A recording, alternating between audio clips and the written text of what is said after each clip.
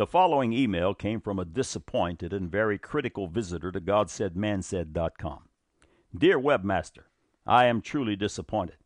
I was very excited when I heard your advertisement on my local Christian radio as I got home from work. I have now taken a look at your site and found some excellent answers to some of today's questions. Unfortunately, you lost all credibility with one question and answer, the one regarding Bible versions. There are legitimate reasons for preferring the King James Version, and I am no fan of the NIV. However, you misrepresented the history of biblical translations, implying that the Authorized Version was the first full translation of the Bible from the original text. That is not true. Prior to the Anglican-sponsored order to make a new translation which became the KJV, the Geneva Bible, a full Bible translated from the original text, was the most widely accepted Protestant Bible. The KJV was ordered because King James, a non-believer, did not like the strong emphasis on the sovereignty of God in the marginal notations in the Geneva Bible. You then quote from Gail Riplinger, one of the most dishonest people I've ever heard of. Her book, New Age Bible Versions, is filled with untruths, exaggerations, outright falsehoods, and preposterous exclamations. Her sample for the readability test thwarted all accepted rules for scientific method and should be completely disregarded. Its result is obviously wrong, even to uneducated children. I am truly disappointed. You could have made a strong appeal to use the King James Version because it is the best of the translations available, but instead you lowered yourself to the level of charlatans and fanatics. Shame, shame, shame. Signed, R.G. God Said, Man Said response. Dear R.G., click on to which Bible on this website for what God Said, Man Said has published concerning Bible translations. In that feature article, a very brief history of English translations of the Bible is given. The purpose of the short history is not to give an extensive history of all English translations, which would have taken volumes, but to give a sense of the English Bible's beginnings. No mention was made of the Geneva Bible. Nowhere in that article did we state that the Authorized King James Version of the Bible was the first full translation of the Bible from the original text. The ultimate purpose of the article was to display the stark differences of today's modern translations, which are derived from the minority text, versus the Authorized 1611 King James Version of the Bible, which was derived from the majority text, with all other translations compared. Your criticism concerning Flesh Kincaid's grade level indicator is unfounded. It is a basic mathematical, yes, scientific formula. Seeing you referred to Riplinger's research, I recommend you turn to pages 195 and 196 and apply the formula for yourself. The following excerpt concerning the readability of the King James is from an article written by Henry M. Morris titled A Creationist Defense of the King James Bible.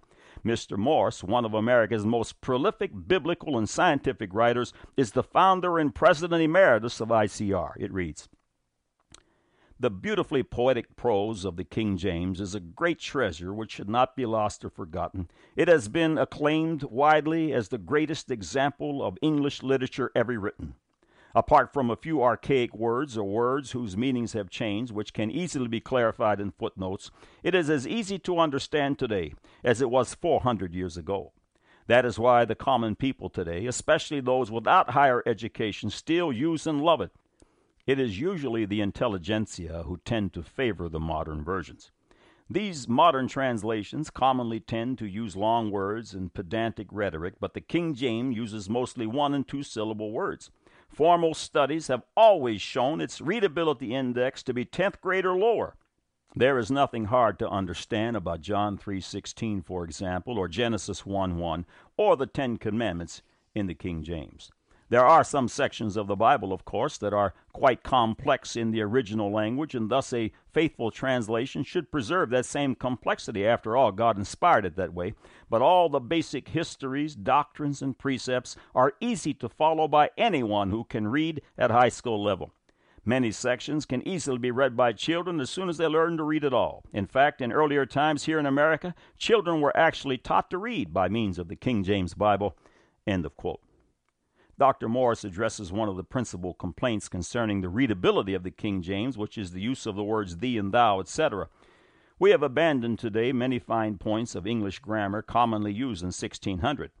For example, we forget that thee, thou, and thine were used to express the second person singular, with you, ye, and yours, reserved for second person plural.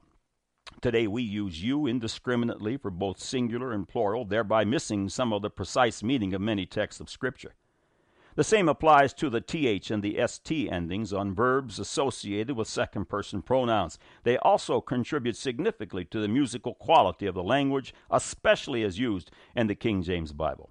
The translator were not only biblical scholars, but accomplished writers, and one of the deliberate goals, in fact, a part of their assignment, was to produce a Bible that would sing with beauty and power and would also retain literal faithfulness to the Greek and Hebrew text, which had themselves been written with majestic musical beauty, end of quote. Many sources are referred in which Bible, including Riplinger's New Age Bible versions.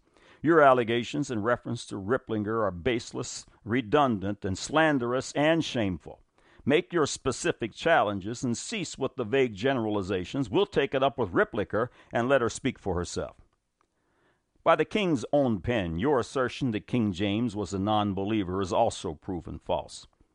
R.G., let me bring to your attention a 153-page treatise authored by King James for the instruction of his young son, Prince Henry, in the event the king would die an untimely death. The writing was titled Basilicon Duran, which means the kingly gift. An excerpt from the book follows. Diligently read his word and earnestly pray for the right understanding thereof. Search the Scriptures, saith Christ, for they will bear testimony of me. The whole Scriptures, saith Paul, are profitable to teach, to improve, to correct, and to instruct in righteousness, that the man of God may be perfect unto all good works. The Holy Scripture containeth but two things, a command and a prohibition. Obey in both. The worship of God is wholly grounded upon the Scripture, quickened by faith. End of quote. The Evangelistic Grant Charter, as it was called, for the settling of the colony of Virginia, was authored and written by the hand of King James. An excerpt follows. To make habitation, and to deduce a colony of sundry of our people into the part of America commonly called Virginia, and propagating of Christian religion to such people as yet live in darkness, to bring a settled and quiet government. End of quote. A final statement concerning the godly credentials of King James, written by Arthur B. Bradley, follows. King James I of England was born in 1567. He was crowned King of Scotland at the age of 13 months. He became King of England upon the death of Queen Elizabeth I in 1603. By the age of 8, he had mastered the Latin, Greek, French, Italian, and Spanish languages. James was a born-again believer and a Protestant. He was a devout believer in salvation by grace and the divinely inspired Word of God. He wrote a devotional commentary on the book of Revelation and a work titled Meditations of the Lord's Prayer. He published a pamphlet against the use of tobacco. He also translated the book of Psalms into English. His work, however, never appeared in the authorized version of the Bible which bears his name. King James was the first earthly monarch to encourage the propagation of God's Word in the language of the people. He wanted the Word of God to be in the hands, the hearts, and the homes of his subjects, not chained to the pulpits or read only by scholars and theologians. End of quote. R.G., you have impugned the integrity of King James as well as the integrity of researcher Gail A. Riplinger. A good point to remember is that when you point a finger at another, there are always three pointing back at you. As far as sponsorship of the King James Version being Anglican, we must note that the English-speaking King James Version was sponsored by the King of the English-speaking world and its people. It was Dr. John Reynolds, a Puritan, who requested the king undertake the task of translating the Bible from the original text. By his assessment, the translations that were allowed during the reigns of Henry VIII and Edward VI were corrupt. And by the way, the marginal notations in the Geneva Bible were written before King James was born and therefore not written with him specifically in mind. Also, biblical notations are not holy writ.